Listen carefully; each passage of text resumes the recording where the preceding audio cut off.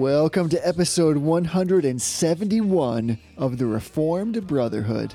I'm Jesse. And I'm Tony, and this is the podcast of brotherly love.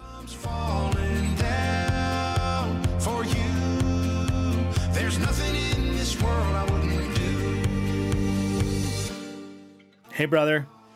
Hey, brother. What's going on? Not much, man. You know, I was wondering, before we get into some affirmations and denials, I had this thought, and during our pre-game interview or pre-game conference, which was like a second long, you confided in me that you've had the same thought. You know, we're on episode 171, and you and I have joked a little bit about how, like, episode 179 is the gold standard for Reformed podcast longevity, because that's how many episodes the Reformed podcast went before they stopped making podcasts. We're coming for you. We're coming for you, Les. But I was wondering, though, if you look at all of the shows that have kind of like descended from or been inspired by the Reformed podcast, right? So like excluding like Christ the Center, which has been going on for 10 years, or like Renewing Your Mind or White Horse Inn, like those shows that are kind of like, I don't know, like Generation 1 or like 1.0 podcasting, all of the shows that have kind of descended out of the Reformed podcast, I can't think of another show that has been going on for longer than we have, that has more than 179 episodes, or that has been consistent every single week. Do you know of any? I don't. And I'm thinking about this not necessarily in light of, well, we're trying to kind of show our pervasiveness with how consistent we've been in podcasting, but more just as a manner of, well, who are the peers that have been maybe started at the same time we did and have also continued for this long? I also could not think of a list. I mean, there's the staples that we know exist, but we started kind of as a new generation, so to speak. Right. And so I was trying to find our peer group, and I couldn't really find anybody, at least that came to mind, that was in the same episode range. Yeah, I can't think of any. Reformed Brotherhood listeners, if you can think of an episode, I'm sure somebody's going to write in and name like 70 episodes or 70 podcasts that have been going longer than us. But if you can think of kind of I hate to use this terminology because it's not really accurate of a lot of shows, but sort of like the Reformed Pubcast clones, or like the Reformed Pubcast derivatives, you know, like the two guys chatting about theology kind of shows, rather than like the more old school like radio formats like White Horse Inn, or like the radio preaching ministries like Renewing Your Mind or Truth for Life. If you can think of a show that's been going for 171 or 179 episodes, maybe like Popcorn Theology, but I don't actually know if they're still making episodes. I suppose I could probably just like look it up, and like my phone's right there, but I don't know. It's an interesting thought. I appreciate you being focused, leaving that phone to the side. Yeah, so we can just chat. I did notice last week again that you were texting with my wife while we were recording an episode. And you know what's great about that is when I was actually sending the response, I thought Tony's going to pick up on this and call me out at some point. Yeah, it's okay. You know, we can do it. Is that multitask culture? As long as you don't text and drive, I suppose you can text and podcast. That is true. Yeah, that's true. I totally agree with that. Well, speaking of agreeing among things, let's get into some affirmations and denials. How about you kick us off with a little affirmation action? Yeah, so you know how you're always bringing like affirmations about music, and I'm usually bringing affirmations about some cool new tech thing. I'm not going to do either of those, but I am going to affirm a show, a Netflix show called Lost in Space. Have you seen this show? Wait, like which we're talking about the old school version? Like the new version. No, I haven't seen it. So a little while ago, you and I lamented the fact that like you can't really find, like, it's hard because you find like a cool new concept for a Netflix or Amazon Prime show, and then you watch like an episode and it gets all like sexualized and like you have to stop watching. Lost in Space, the new version, is just good, relatively wholesome space science fiction fun. Like, there's very little language issues. The language they cuss a little bit, but it's relatively mild. There has been no sex and no nudity whatsoever. Even the violence in the show is relatively tame. I don't know that it's designed, like it's not really marketed to kids, but it's just a fun show. And they take kind of it's really more of like an homage to the old show if you ever watched the original Lost in Space. But it's the same family, it's the Robinson family, but it's like a whole different conception of what the Lost in Space franchise is. So Ashley and I, it's in season 2. It's on Netflix. You can binge the whole thing if you want. It's really a good show. It's really quite enjoyable. Have you seen some of the original episodes? I have, and I mean, obviously for the time they were good, but like they're terrible. But it's a very different. It's a very different concept. Like the original show was like this family gets lost in space, and then like they hop from planet to planet, and each week is kind of like its own self-contained zany, like antics filled episode. This one really is like a grand story arc, like the kind of thing you'd expect from a Netflix series, where it's building characters, it's universe building, it's sequential, goes from episode to episode and builds the story. And it's not just the one family that's lost in space. It's like this whole colony mission of like thousands of humans that get lost, and they separate and come back together. It's just really, really good. I mean, I really enjoy that show. Is there a super sweet robot? There is. He's a really, really cool robot.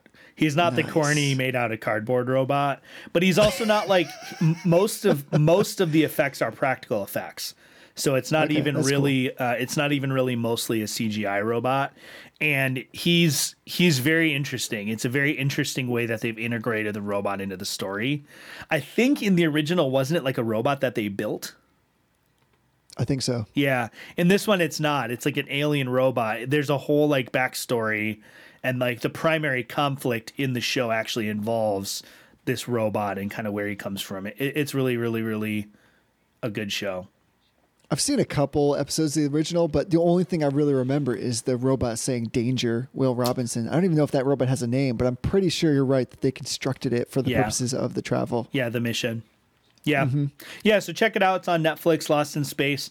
Like I said, it's so hard to find a good Netflix series that isn't filled with just smut and trash. So when you find one, it's like tell all your friends. The Mandalorian was kind of like that on Disney Plus. That was a really good sci-fi thing. There was no major, I mean, it was a little bit violent, but this is just a good wholesome show. Like it's a little intense at times, but you could like sit and watch it with your kids. I mean, I have kids, but like if you had young children that were okay with a little bit of like intensity, it's not gonna like give them nightmares or like expose them to really bad stuff you don't want them seeing. I totally agree with you. And at the risk of breaking this completely wide open so that we result in a conversation that lasts approximately 7 hours, I just want to say that I agree with the Mandalorian reference. And while, again, for all the purists out there, what I'm about to say I know is somewhat offensive. Love the Baby Yoda. I know it's not Yoda. Yeah. But I love... Oh, no, it's totally fine to call him Baby Yoda. Okay, I mean, I use Yoda as representative of that species. This is so nerdy. No. As representative of that species, but super adorable. They did such a good job with that. Yeah, I mean, yeah, this could be like its whole... I mean, there have been entire podcasts just on this show. Yeah, I mean, Yoda's species is so interesting in all of Star Wars canon because nowhere, anywhere have they ever given his species a name. And there's only like one other instance of his species, and his name was Yaddle. So like, we have to assume that like that Y name, that format is like somehow representative of the species. But yeah, officially this little baby's name is just called the Child. That's what he's called. But yeah, Baby Yoda is much more descriptive. So adorable. Like they did such a good job designing him or her to be not creepy, but super like winsome and ingratiating and just downright cute. Yeah, he's adorable. Yeah, I'm assuming it's I'm going to assume his gender. Oh, you're going a boy. Oh yeah, for sure.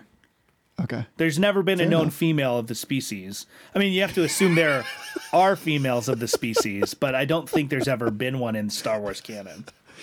Was it? Okay. I got all kinds of follow-up questions, but we should probably move on. We should move on to the theology part of the show. What are you affirming? I'm also going to go off the rails just a tiny bit, and I'm affirming with some food this week. And I'm like a snack person. Like I could run a train on chips. Like for me, there is no serving size of chips that isn't single serving. Yeah, for sure. Because for me, I just love chips. And I try to limit the amount of carbs I eat because I know like eating a ton of carbs is not particularly great for you.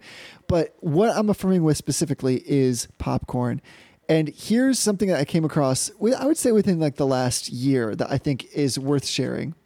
So first off, I used to love to eat microwave popcorn, but in reality, that stuff is like not really particularly good for you, of course, because there's all these chemicals in the bag, and even the flavoring itself is completely artificial. So the first part of the affirmation is I totally affirm air poppers. This is the way to make popcorn, because if you're lazy like me, it's one, super easy, and two, it's super clean. All you're getting is just popped kernels. So it's really good for you. But here's the moneymaker right here. And that is, here's what I've discovered that makes all the difference is who doesn't want a little butter in their popcorn? Like I can't just eat plain popcorn. Like I'm a human being. God has made me. I want the butter.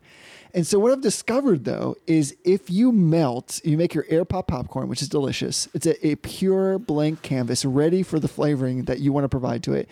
If you melt real butter, not margarine, but if you melt the real butter and you put it on the popcorn, what happens like initially, right away, immediately, is it actually starts to make the popcorn messy, or to use terms that would be, I would say, comfortable for you, it compromises the structural integrity of the pop kernel.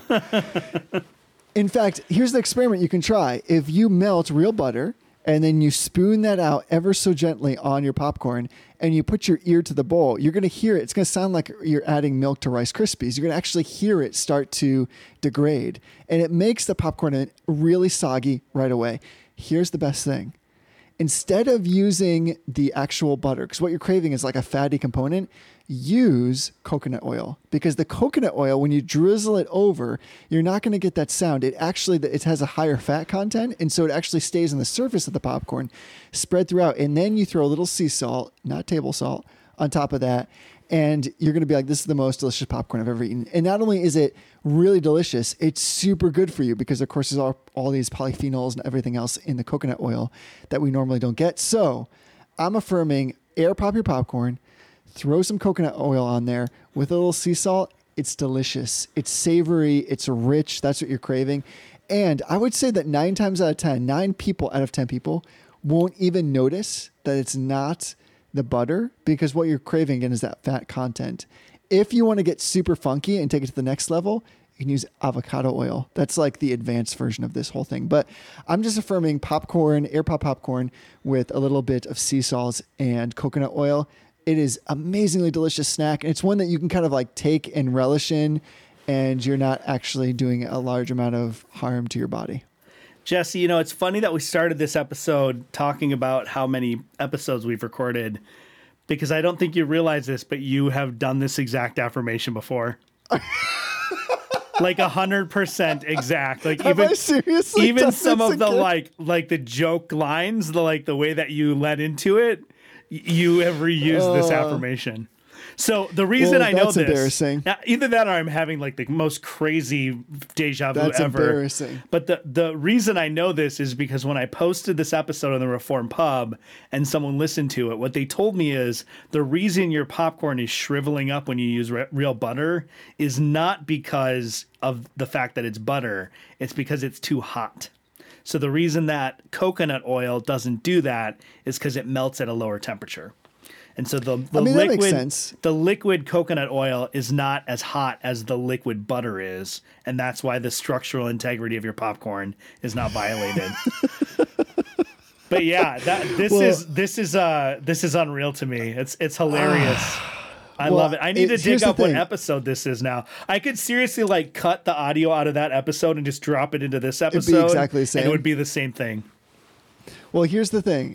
It's so good an affirmation that deserves to be repeated like every 50 episodes or so. Yeah. I thought I hadn't mentioned it because I was experimenting again. Well, maybe I'll kick it up a notch and say like, then go with the avocado oil. I do keep it pretty hot. So I feel like there's I do know like the fat content. It's just totally different chemically. So it's interesting. Maybe it is about the heat. Yeah. But it's definitely worth doing. So like, here's the thing. There's somebody that heard it the first time and was like, yeah, maybe that sounds interesting, but I'll get around to it. So now I'm coming back at you for all the people in the back that didn't hear me the first time saying, go get yourself an air popper. Don't use the oil poppers. Like those, I know you think, listen, I want to just put stuff in oil because oil is delicious, especially when it gets hot and it heats them up. But the air popper is totally legit. Like, do you guys have an air popper? Yeah, we do. Do you use it?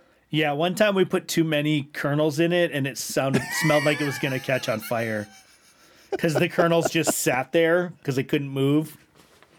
Yeah. Oh, that that's do great. not All fill right, well line then, is there for a reason. Or do not fill past here line is there for a reason. Well, then, since apparently I've already said this, and obviously like I was blinded by my own sheer passion for popcorn, I'm just going to leave it at that. Please take us into denials. Well, I have a new denial. It's repeating your affirmation without knowing it. No. My denial is snowplows. And there's a very particular reason I'm denying snowplows. So one of the amazing blessings that most people in the United States have, even in very rural areas, is daily mail service. Like it's a blessing that we so take for granted. And the reason that I am bringing that up in relation to snowplows is because we had a relatively significant storm event last Thursday. I actually got like stuck in the middle of town and like couldn't get out because we live in kind of this valley. So I had to like camp out at this local diner. But when we came home from work that night, the snowplow had completely just blasted our mailbox all the way out of the ground. Just like destroyed it. Like there was probably, I went out and looked, you can see like the line where the plow actually plows. There was maybe like 4 inches between the post of the mailbox and where the snowplow had been. But the actual mailbox hangs out over that by like 1.5 feet. So he smashed it. And I went and found the mailbox and it was like 20 feet down the road. So like it wasn't even like he nicked it or bumped it. He just like hit it full on. The whole thing was mangled. And so now because our local post office closes at 5:00 every night and I don't get out of work until 5:00 every night, I have to wait and go get all of our mail on Saturday because the snowplow blasted our snow or blasted our mailbox. Did it break it completely off the post, or was it just the mailbox itself that got separated from the post? Yeah, like the way that the mailbox is set up is there's a vertical post, and then there's a horizontal crossbar, and they nestle together, and then there's like a supporting brace. There's a supporting brace, and so when he hit the crossbar, it just knocked that whole crossbar and the supporting brace off. So the post is all jacked up. We're going to have to replace it in the spring. And this is the worst part. It's winter and the ground is frozen. So we can't even like dig out the post and put up a new post in a new mailbox. Right. Because we can't dig out the ground. So for the rest of the winter, we are stuck with having to go down to the post office. So if you're listening to this, the sound of my voice, my first thing is put up some reflectors on your mailbox so your snow plow doesn't blast it. And second, take some time to realize how much of a blessing it is to have daily mail service to your home. Because it really is like a crazy inconvenience to like have to find time on a Saturday to drive down to the mailroom. Like I mentioned before, we get a lot of Amazon packages because we do like Amazon Subscribe and Save. So like I'm walking out of there with like 12 packages. Each one of them has like one like box of tea in it. So yeah, so I'm denying maybe not all snowplows, but like careless snowplows. Sure. Yeah. So let me address something that's only superficially related to that denial, because I know that there are people out there thinking this very thing. The question they have in their minds right now is this Tony's real idiolect? Does he actually speak this way when he just speaks casually and there's not a recording device in front of him? And I want to say to you all, the answer is a yes. So what you just heard with the verb of nestling, that is, the mailbox is nestled up against the post. That is actually how you describe it to me if we were just having a beer with one another in a totally private place. Yeah, I don't understand why that's strange. No, I'm not saying it's strange. This is like the same line of like the structural integrity thing. You just have a way of speaking that's, somewhat poetic, I would say. I think we both do this to each other, and people have often asked, like, is that the actual way you guys talk to each other, or is this just the way you kind of fabricate it for the sake of the podcast? No, this is 100% real. Like, this is who we are. This is just bare naked. We're out there. Yeah. This is how we actually talk. And if it sounds nerdy, that's because we are at heart truly nerds. Giant nerds. Yeah. Yeah. So what about you? What are you denying? Oh, that's great. Okay. Wait. Before you start, have you done this denial before? Wow. I love you, brother. Maybe. I don't even know. So you'll have to tell me. Let me start by asking, do you have any Bluetooth speakers that you use regularly? Not really. I have Bluetooth headphones, but not like a speaker that sits on my desk. Okay, so here's my beef and my denial against Bluetooth speakers. And you can file this away as they're like things that are just first world problems I'm totally complaining about. And I understand that. I wanted a nice Bluetooth speaker to use at the office, something that is like subtle and calm and discreet. And as much as I can tell, that speaker does not exist. And the reason why is because every Bluetooth speaker wants to make you aware of, one, when it's ready to pair with your device. Yes. And two, when it's paired. Yeah. And it doesn't want to do that subtly. So I'm sitting next to a speaker right now, for instance, that has a nice woman's voice. But when you turn it on, it wants to speak super loudly. So it'll be like, ready to pair, like at like a million decibels. Does it sound angry? So like if you're, because that sounded pretty angry. No, that was just my interpretation. It was like of your it, I guess. Bluetooth speaker got possessed by the devil for a second. Ready to pair. It's just angry that I've turned it on and I'm asking it to do something. So maybe somebody out there actually has a really good recommendation for a Bluetooth speaker that either one doesn't have like a loud sound or some kind of beeping or some kind of signification that it's ready and has paired. Because when you're in an open office environment, the last thing you want to do is like make it plainly obvious that you're trying to listen to something. Yeah. And so I'm denying against the fact that somebody hasn't created a Bluetooth speaker where you can there's an option for you to turn that thing off. And so far I haven't found one. Yeah, I don't know. I don't really like Bluetooth as a protocol. A modality? No, like I'm not opposed to like the concept of Bluetooth. I don't know. I don't like Bluetooth in terms of the actual like technology. It doesn't work very well. It's not super reliable. Oh, it's just not like efficient and effective? Like you could have a Bluetooth speaker, one Bluetooth speaker that can go like 20 feet away, and then the same Bluetooth speaker under slightly different conditions needs to be like practically touching the transmitter. So like as nestled? far as signal go, it needs to be nestled against it. as far as like stability and consistency goes, Bluetooth is just not a reliable thing. So I don't know. Maybe I'm old school, but like I like speakers with wires. Well, because they don't make a sound like, well, here's the thing. In that example you just gave, no matter how effective they are, here's one thing I can guarantee you. They'll all both be equally loud. It's true. When they let you know that they're ready to pair and that they paired the device. Well, and that's the challenge, though, because since they have this ridiculous loud pairing signal or connection signal with the way that they are, if like the condition changes and it disconnects, it's like, bong! And then like a second later, it'd be like, beep boop, to like say it came back. So that's actually a really good impression of a lot of the speakers that I've tried. Somebody help me. I'm looking for a Bluetooth speaker that is like discreet, clandestine, if you will, that's willing to say, hey, I'm connected, but I don't need to let everybody know that just happened. Yeah, preferably one that doesn't repeat itself unnecessarily. Yeah, I agree. Well, I'm pretty sure this has been the definitive 171st episode of the Reformed Brotherhood. We've already closed in on so much ground. It's so definitive that we had to repeat it. so definitive.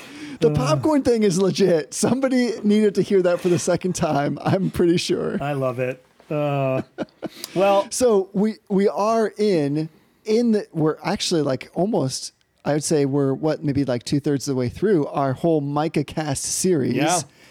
And the thing that's great about this episode is we basically like teased it ad nauseum in the last one because we're getting to that most famous of all verses in the book of Micah, the one that's quoted everywhere, that's put on cards all over the world, the one that's quoted as being the quintessential representation of everything Micah says.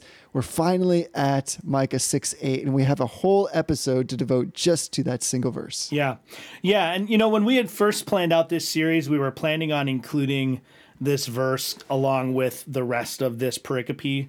Pericope is just kind of like a somewhat arbitrary, but like a defined chunk of text that seems like a single unit of text.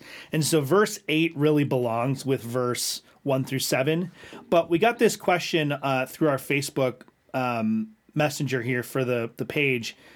And it comes from Jackson Hull, who is not only probably one of my favorite California listeners, but is also a community manager in our Facebook group. So you may not realize this, but we have a couple different people in the group who serve as community managers, not so much as moderators or admins, but they're kind of responsible for like keeping the conversation going. So Jackson has been really great about like posting good questions and keeping things going. And so he asked this question. He said, I was listening to your guys' Heresy cast on Marcionism, and it got me thinking about how obviously we shouldn't take our proverbial scissors and cut out certain parts of the Bible. I had a 2-part question, but you answered the first one at the end of the podcast. How in Romans 3, Paul says we must uphold the law. I've always wondered what he meant by that since Jesus fulfilled it. The specific example I have in mind, though, is Jeremiah 29:11. Famously, Jeremiah 29:11 says, For I know the plans I have for you, declares the Lord, plans for welfare and not for evil, to give you a future and a hope. And Christians apply that verse to themselves all the time. The verse prior says, For thus says the Lord, when 70 years are completed for Babylon, I will visit you and will fulfill to you my promise and bring you back to this place. My question is it eisegetical to apply some promises to us believers and then disregard the surrounding text? And also, how do I determine which verses are meant for me? So good question. If you boil it all down, what Jackson's asking, and the reason that we're doing this episode with just this one verse is because this is one of those verses that so often gets pulled out of its context and applied without any consideration about what is actually going on in the passage, what leads up to it, what follows it, what's going on in the book. And what he's asking is it okay, or maybe better, let me rephrase that. How do we appropriately apply a verse like Micah 6:8 in a way that's appropriate but respects the context? And as we said last week, like we have a tough time even understanding the context of Micah 6 right. Because as Christians, we will never stand under God's judgment the way that Israel did. Like the covenant promises will never be taken away from us, and they could never be taken away from us.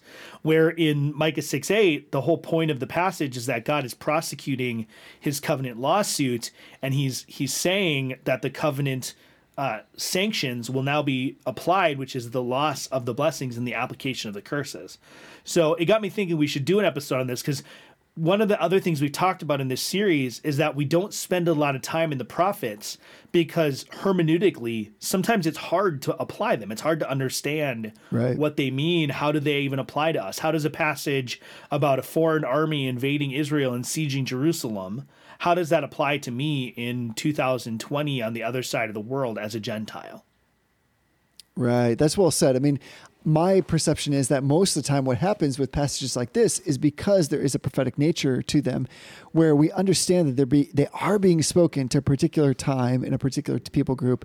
They either end in one of two ways. Either we take them merely as some kind of historical artifact, right, or we tend to allegorize them to such an extent that they mean next to nothing in the context in which it was contemporary they were being spoken, and we turn them into something that they didn't mean altogether because we're trying to apply them in a modern context. Yeah. So let's talk about some other passages that this happens to. What comes to mind to you as far as other passages? We talked about the question involved Jeremiah 29:11. What other passages come to mind with this that you can think of?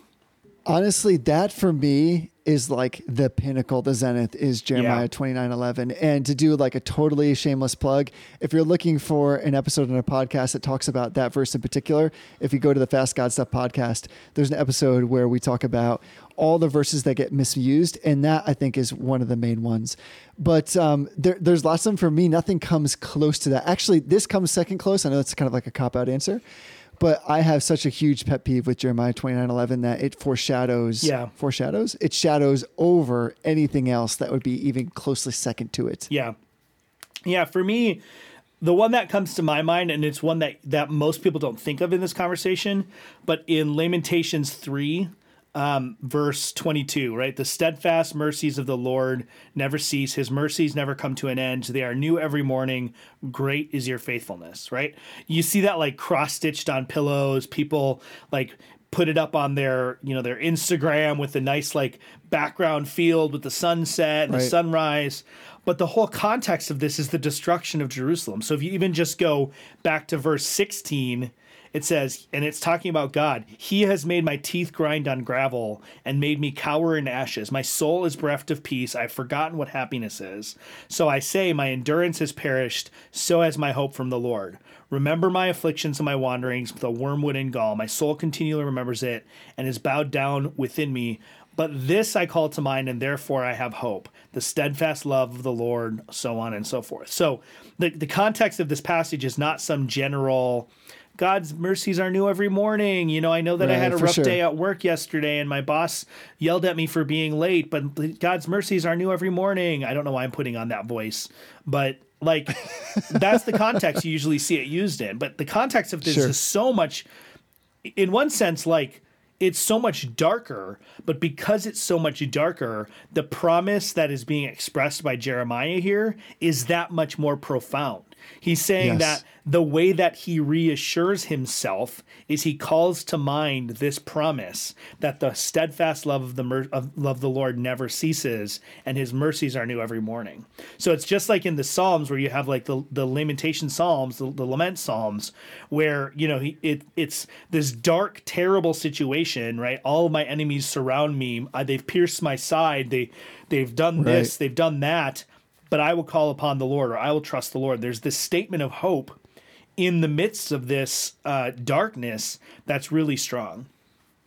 Okay, well then I do have one actually. So I'm coming back from this now. So one that I would say is like similar because you reminded me this juxtaposition between the light and the darkness. In fact, when you find these amazing promises, usually they're in the context of having to come to bear and to come against all of this traumatic and dark events that are happening in the life of God's people that either he has by his justice caused them to bear up underneath, or because through their own deceitfulness or the disobedience, they've come to bear on their own. But one that I think is really taken out of context in the same light would be from like Matthew 18. Yeah. So that whole chapter is about discipline in the church. And that is where we find at the end of that chapter, that little verse that likes to get stripped out, which is for where 2 or 3 are gathered in my name, there I'm present. And so that is like a unique promise in the darkness of having to really come to bring God's discipline to bear on his own people, which is a tremendously painful thing. And so because of that, there is this promise that God is present in the midst of that kind of event. And yet we take that to mean just like, well, even if you can only get a couple people together on your prayer night, God's going to honor the prayer because he's going to be there because you got at least 3 people. And that, I think to your main point, when we look at verses like this, what we're actually doing is we're really cheapening them. Yeah. We're distilling them down to what we think is like their essential elements. But in so doing, we're making them like Frankensteins. We're pulling out what we think God is actually saying, but devoid or divorced or separated from the context, they're actually so much less robust. And I think that's exactly what we have in Micah 6:8. Yeah. Yeah. In the best case scenario, you've settled for like the Walmart generic version of the verse.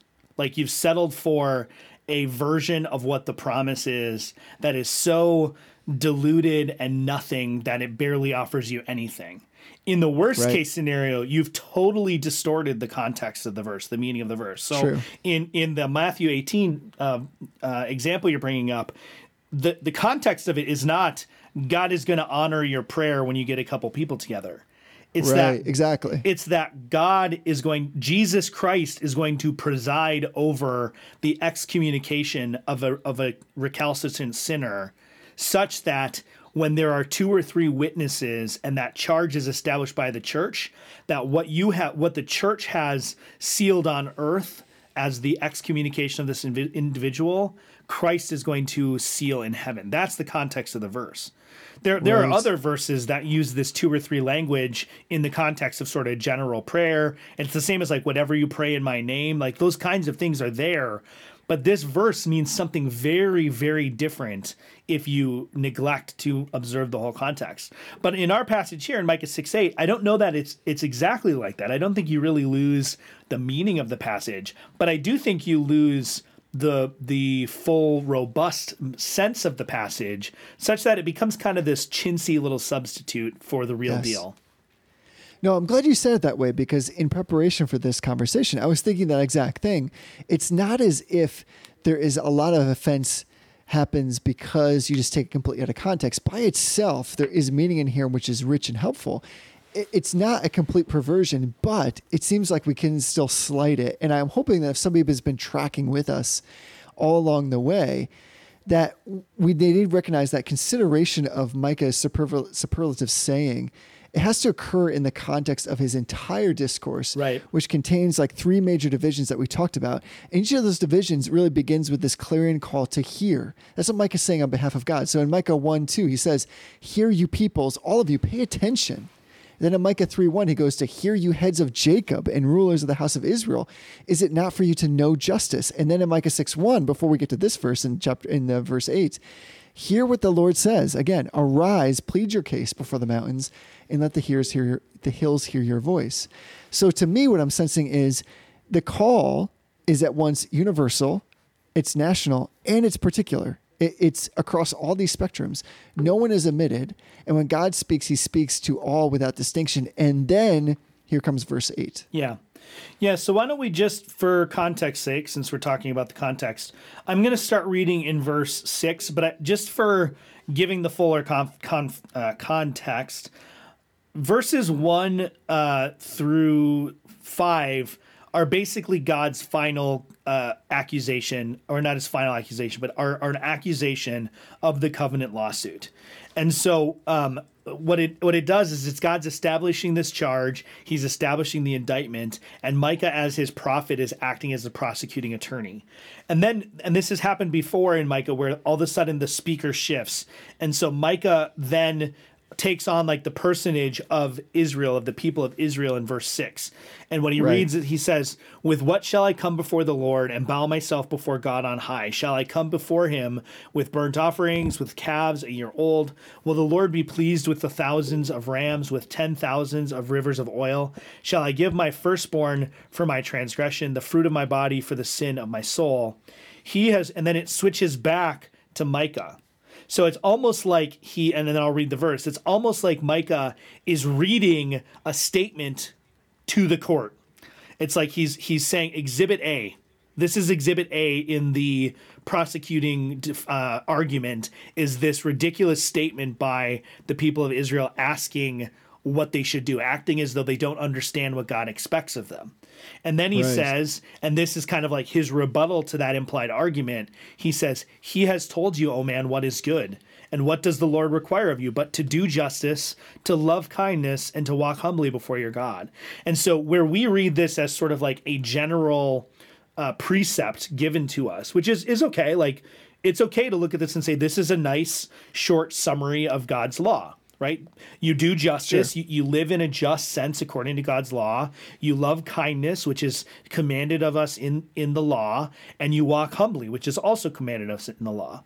But when we read it in that way and we don't look at it as sort of like the final piece of evidence in this covenant lawsuit, if we're not careful when we apply it to ourselves, it becomes evidence against us. Because who does justice and who loves kindness and who walks humbly with God? Like, I don't on most occasions. You don't. Like, none of us do. So we have to make sure that we're recognizing the law here. And when we recognize the law, then we are driven to see the gospel, right? So that's part of what we have to do with this passage.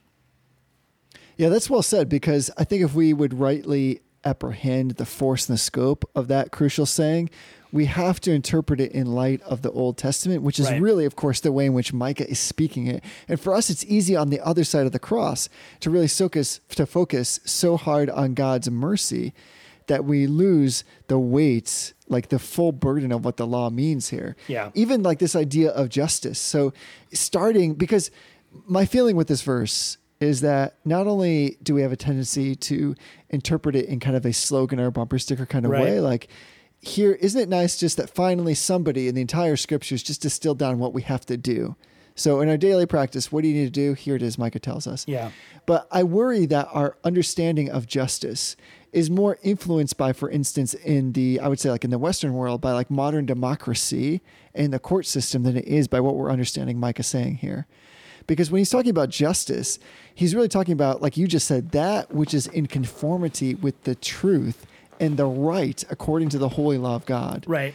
And that's fundamental because it denotes likeness to God who made us in his own image. So I think like immediately of Deuteronomy 32:4, which says, the rock, his work is perfect, for all his ways are justice. So think about that by itself. Like all his ways are justice. Not all his ways are just. We're getting a definition of God by use of the word justice and vice versa. So justice is who God is, and who God is justice. Yeah. And it goes on to say, a God of faithfulness and without iniquity, just and upright is he. So it's interesting that you use the adjective of just to talk about the actions of God, but who is God? He is a just God. Yeah. So we're speaking more about identity and not just some kind of way of meting out punishment or retribution. This is not just about a court scenario, although ironically, that's the way in which it's being presented. Like you said, that this is evidence against us, but that justice itself is a part of the triune God. And so for us to be just is not just to do certain things or to act in a way in which we might subscribe to the common law of our land. It is to have the character of God who is in himself justice, which means everything God does, that is just. Yeah. Not what we think is fair, not which our legal system or our way of organizing mankind denotes as this is what is profitable or right. Everything that God represents and who he is, that is just, even if it goes against not only just man-made law, but man-made conception. Yeah. Yeah. And, if we, with this particular passage, and then I want to go to a couple other elements of this question, but with this particular passage, what you need to realize is this passage is a covenant lawsuit.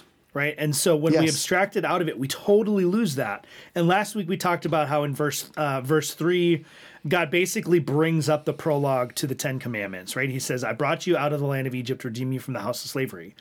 This verse here at the end of this pericope, it forms an inclusio where the beginning of it is a reference to the law, and the back half is a reference to the law. It's this choice of language is not a mistake. If you go to Deuteronomy 10:12, it says, and now Israel, what does the Lord your God require of you? But to fear the Lord your God, to walk in all his ways, to love him, to serve the Lord your God with all your heart and with all your soul, and to keep the commandments and statutes of the Lord. So this structure of the passage prevents us from pulling this passage out and isolating it as its own thing, right? The verses, the verse numbers, the chapter numbers, those are all artificial to the text. Those have all been imposed. They're not inspired. They don't hold any authority at all. If you want to chop this in half and make it so the first half is chapter 6, we renumber everything after that, so the second half is chapter 7. It would be probably imprudent to do that because then everyone would be confused, but it's not a sin to do that. It doesn't make any difference. But the actual structure of this text, the fact that it begins with this allusion to the law and it ends with an allusion to the law, it prevents us from isolating that out. And to do that is to ignore the divine logic and the divine rhetoric which is embedded in this oracle.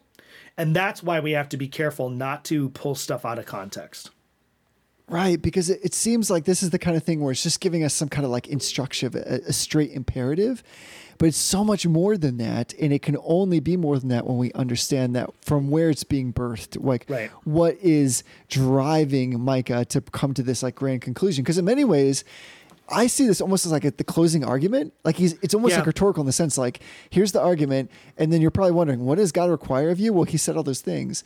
And you stole my reference because I was going to take that also from Deuteronomy and really, really kind of like bring to light again and remind some, at least myself, that what he's saying is not something new. So I think we stumble sometimes upon a verse like this and we say, this is so great. Like, I wish somebody had said this before. And in fact, it has been said before, because this is the beauty and I would say like the graciousness of God, that he continues to draw our minds back to the things that he said.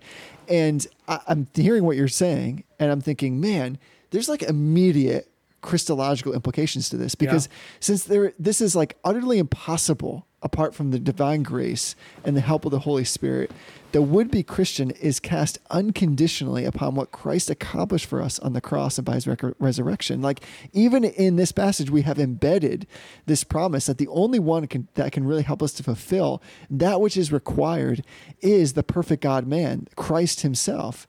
And so this really convicts the sinner of a desperate need. But where there is a conviction, there is always with it a divine invitation to come to Christ for mercy. And so in this, I see so much of the atonement. And again, when we take it as just like, well, this is what is given to us by way of rule of life for instruction, we fail to realize that impounded within it is actually all of the Christian message, all of the gospel and the good news itself, that the only way we can come to this and bring it about in our lives with fruition and a fullness is if Jesus Christ himself is evident in such a way that we have been not only regenerated, but empowered and filled with the Holy Spirit. Yeah.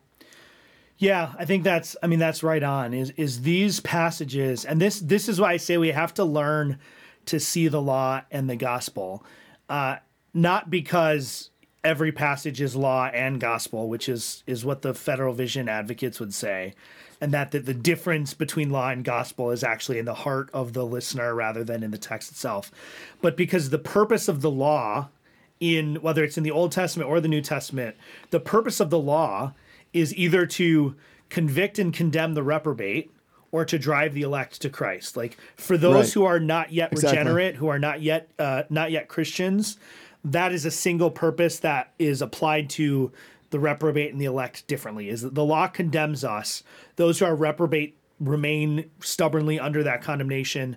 Those who are elect are driven to Christ to seek salvation.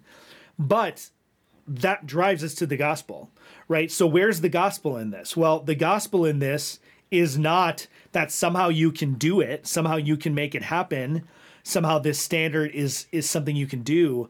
The gospel is all throughout I almost said the Gospel of Micah, which is actually probably not too bad.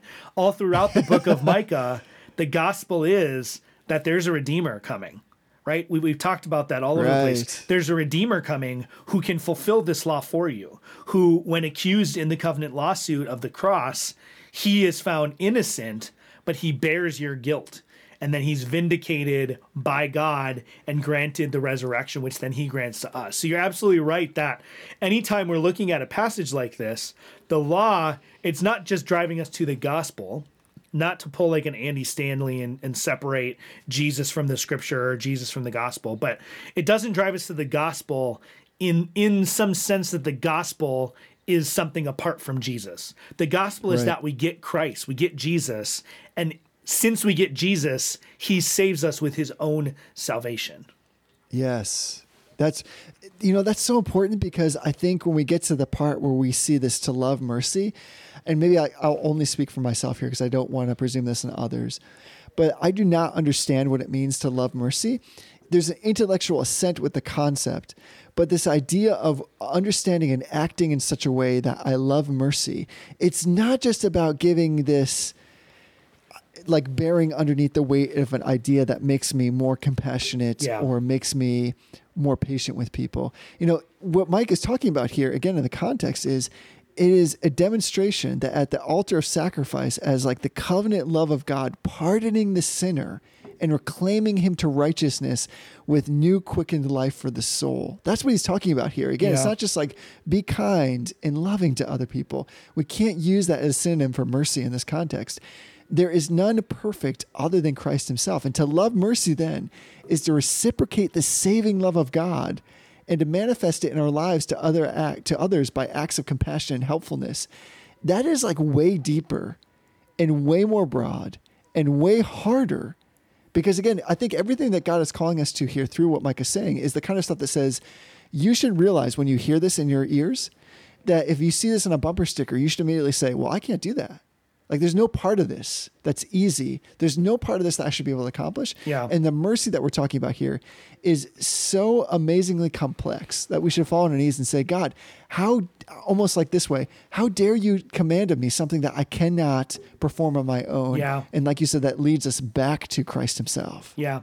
Yeah, I think that's right on. So I wanted to address one other element of this question that sometimes comes up. And the question, what do we do with these verses where like people pull out one part of a broader verse and they apply it? Sometimes what comes up, especially if you're dealing with kind of general evangelicals who love the scriptures but don't necessarily care all that much about applying the scriptures correctly. And I don't mean that in like a pejorative sense, but it's just not their focus, that they're not thinking that way. So I'm thinking specifically about if you were to say to somebody, you can't use that verse in Second Chronicles, that if God's people call on his name, they'll forgive them. You can't apply that to the United States because the United States is not a covenanted nation with God. And they go, well, right. Yeah, but you're just being too intellectual. And sometimes what they do is they go to passages in the New Testament that seem on the surface to pull out and do the same thing, right? So like the one that comes to mind is in Romans 3, verse 10 and following. Paul is going through in verse 3, he's talking about the condemnation of sin, all of these things. And then he says, as it is written, no one is righteous, no, not one. No one understands. No one seeks God. All have turned aside. Together they have become worthless. No one does good, not even one. And then he actually switches and starts quoting a different passage. And he says, their throat is an open grave. They use their tongues to deceive. The venom of asps is under their lips, etc. And they'll look at this and go, see, well, Paul just pulls out that one section of that psalm without quoting the whole thing. And this is what you have to realize. And this, I think that we've brought this up enough, but you have to understand the point of quoting a passage in the New Testament. The people who were reading this, particularly the Jews, but the Gentiles who had become Christians would have done their homework and would have learned the Old Testament as well. When Paul pulls out a particular verse, the intention is not to just talk about that verse or that section of the Old Testament. The intention is to call to mind the entire passage. He just doesn't do so all at once. So we have to think about things in that same way. So if you and I were having a conversation about the law and about what it is that God requires, and I was to say to you, well, what God requires is that we do justice, we love mercy, and we walk humbly with God. You and I both know the context, or presumably we do. Obviously we do now since we've been studying Micah, but the idea is we know that context. You know that when I pull that verse out and I apply that verse, I'm including the entire context in my point. And that's where it's important for us to know and understand and internalize the scripture, because if you internalize the scripture in big chunks and you really spend time studying and digesting and meditating on the word, then you're not going to do this. It's almost an instinctual thing. Unless I'm like intentionally making a point or joking around, it's actually difficult at times for me to misapply the scripture. Like I have to think harder a lot of times on how to misapply a scripture than I do how to just apply it, because I spend that time in the word. So understanding that this is part of the covenant lawsuit, understanding that this is actually God's accusation against the people of Israel, that this is what I required. I made it clear to you what I require. And then on top of that, knowing this brings to mind Deuteronomy 10:12. This passage where he talks about freeing them from Israel or from Egypt. This brings to mind Exodus 21. Like all of that stuff has to be embedded in your mind, embedded in your heart, because then when you pull a verse forward, you drag with it all of its context and all of its co-text, which is the other texts around it that it references. You're actually bringing all of that to bear on whatever point you're making, versus just taking this isolated set of words and applying those sets of words to the context, to whatever you're applying it to. You're actually bringing the full force of that passage and all of the related passages to a particular a particular topic. And, I wasn't going to go here, but that's actually what's going on in the Westminster Confession proof text. Sometimes people look at the proof text in the confession or the catechisms and they go, this seems like it's pulled out of context. It seems like this isn't working. The one that comes to mind is the question or the section on impassibility, which is without body parts or passions. The proof text for passions is a verse out of Acts where Paul says, I think I don't remember exactly which one it was, but one of the times when they wanted to worship him, and he says, "Don't bow down to us. We're men of like passions, just like you are." Well, the point is not to misapply that verse. It's actually dragging with it the fact that Paul is saying, no. Don't worship me like I'm God because I have passions. God doesn't have passions. So you have to understand that that's what the confession's doing. That's what the catechisms are doing. And when we're utilizing proof texts, that's what we should be doing too. We should be dragging with our text that we're applying the entire context and in some ways even like the history of interpretation of that passage to apply that forcefully to whatever we're talking about. I think this idea is not foreign to us. It's just a matter of modality and medium. So, for instance, we're probably more eager and willing and amicable to understand or accept this concept in, let's say, like the sphere of movies. So, like, for instance, if I quote a Tommy Boy line to you and be like, Niner, what do you call from a walkie-talkie? Yeah. When I quote that, the only way it works is because we have a common and collective understanding of the entire context in which that particular phrase exists. Yeah. It's funny. Exactly, and only because of the context. And so the same thing is happening here to Micah. He never intended for this to be slapped on somebody's bumper sticker. It was to happen within the full scope and the counsel of what he was saying. And then, of course, in the whole history of Israel. And so it's easy because this is almost like the Bible is so amazing and it is so profound that the words themselves, even in their own isolated way, can have profound meaning to us. And this, in some ways, just speaks to the enormity of God, that we can pull them out and, of course, grab something from them. But the greater truth, the more profound meaning always happens in the context. Just like quoting a line from a movie is not funny unless you know what the movie is actually about and the context in which the line appeared. Yeah. And, it strikes me, too, just reasoning through this, all this talk of sort of dragging the context with you and applying it, that's actually exactly what Micah is doing. Right? Of course. He's not just coming up with a pithy statement about, doing justice and loving mercy and walking humbly. He's dragging with him the entire force of the book of Deuteronomy. He's not just talking about the fact that God brought the people out of Egypt when he does that. He's dragging with that the entire force of the 10 Commandments. And so, like always, our best model for how to apply the scripture is the scripture. Whether it's Paul, whether it's Micah, whether it's Jesus doing it when he pulls forward, just like we talked about earlier with that pet peeve, he's not just saying 2 or 3 arbitrarily. He's dragging with him the entire force of the Old Testament judicial structure and what constitutes proper evidentiary standards. Right? He's dragging with him that whole context. And so the reason that this is so powerful when you're able to do this, and the reason why we have to spend the time in the Word to internalize this stuff, is that you're able to actually apply the entirety of God's counsel given to us in the Scripture to a given situation with a very rather almost miraculous economy of words. Right? You're able to use a very short phrase and be able to apply that phrase and apply the full weight of God's word to whatever you're looking at without having to expend, hours and hours of discourse and exegetical insight and Hebrew analysis. You don't have to do that if you really understand the scriptures and can do this well. Right. Yeah, I think that's right on. I mean, going back to like Jackson's question to kind of round it out a bit is this idea of, well, what do we need to pay attention to, so to speak? What kind of the laws here do we need to follow along with? That's the beauty. There's a confluence happening here. It's like 2 riverheads coming together. And Micah, of course, is reminding the people of God that what God requires is a justice, is a kindness, is a humble walk with him for those that call him their savior. But that doesn't mean that Micah sees the sacrifices as dispensable as long as these ethical requirements are kept. What he's actually saying instead, and this is again in the context, is the prophet as a mouthpiece of God is saying all the sacrifices in the world will get us nowhere if we do not have the sincere faith that bears fruit in love of God and neighbor. Exactly. And the Lord's covenant is not a quid pro quo. It's not relationship or commercial exchange wherein we negotiate a price that he delivers our return in exchange.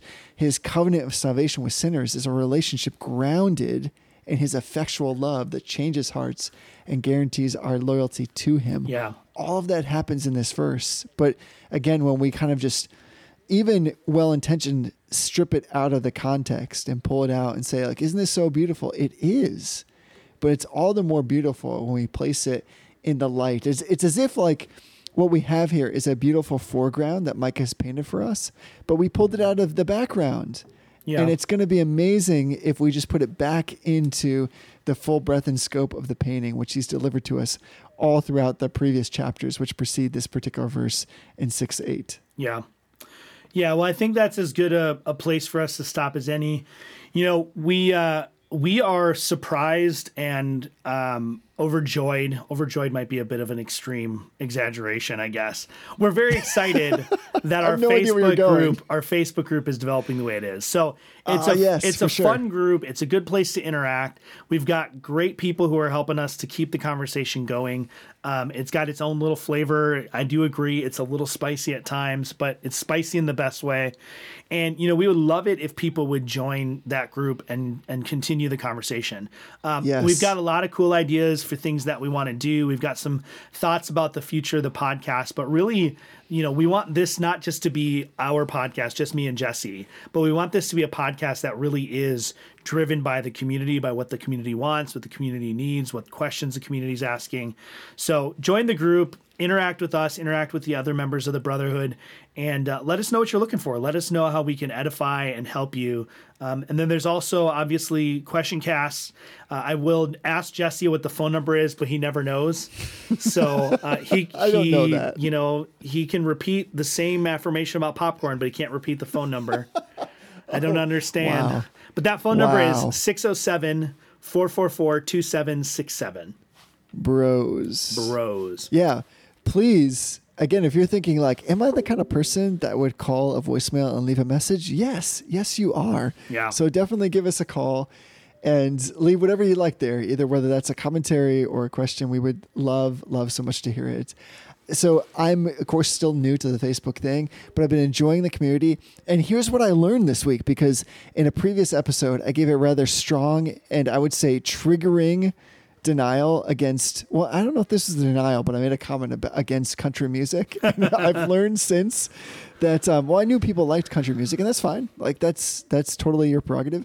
I've also learned that there's like maybe a distinction between country and Western music. I don't even understand what that is. Yeah. But that seems crazy to me that there's like another level beyond country music. There is Western. And wow, I was blown away by that. I don't know where to go from there. You can't go anywhere. No. Every day is a school day, and I was like, wow, this is a thing that was exceptional. The last thing I want to say as we wrap this up to bring it like entirely full circle is I was reminded, again, as you were speaking and thinking about the way in which we speak with one another and the language and context, that, again, for anybody who's wondering, is this the way that we actually talk to one another? I wanted to ask you, if you remember, you and I were having a conversation. This is going to sound like super romantic, and it's not necessarily meant to be, but it was a pretty, impacting, interaction. You and I, we were walking on a beach, and it was in Massachusetts. And we were comparing this particular beach to other beaches that we've also been, wow, this just sounds so weird. Other beaches that you and I have also been at and walked along. And I remember you saying, you know what? I don't really like the constitution of this beach. And I remember thinking at the time, like, yeah, that's well said. Like, I think this constitution of this beach is not particularly superior to other beaches that we've been on. And only later, when I relayed that story to my wife, and unfortunately I made the mistake of using the exact language that we used, that she was like, is that what you guys actually said to one another? And I was like, yeah, what do you mean? And she was like, you guys are giant nerds. Yeah, we really are. It's okay. The best part is that between you and me, we have probably like 3 types of jargon language that we can use. So I have like, we share like theological jargon, And then Sure. I have like medical jargon and you have like Yes. financial jargon. So there's this strange mixture of analogies. And yeah, you listeners know because you've listened to 171 episodes of it. But yeah, I really enjoy that. Well, that was something I was also thinking about is that somebody, and maybe it's just one person, but I'm guessing it's at least a handful, have probably been with us through 171 hours Yeah. and more Yeah, it's of crazy. you and I speaking to each other. It's crazy. Yeah, because there's also other episodes that aren't numbered episodes that aren't in that count. So Yes. And have you ever listened to the first episode that we did? it's so rough. So rough. We don't even introduce ourselves. Like we were trying to be like kind of, I think, edgy and respectful of like, this is just like people listening to a conversation. So I remember that was the episode about the church, which I Yeah. think was the right place to begin this whole journey. And yet when I listen back on it, I'm like, man, and yet here's the funny thing for anybody who's ever heard themselves recorded or seen themselves videotaped or just videoed, I guess, because that's a screwmorph, I guess, videotape. It's one of those things where you look back and you're like, man, why was I such a Nate then? And the thing is, you always are. Yeah. That's what I've learned. Like that is in real time. That's who I am. It's true. Well, on that note, until next time, Jesse, honor everyone. Love the brotherhood. Far from home, oh brother, I will hear you call. What if I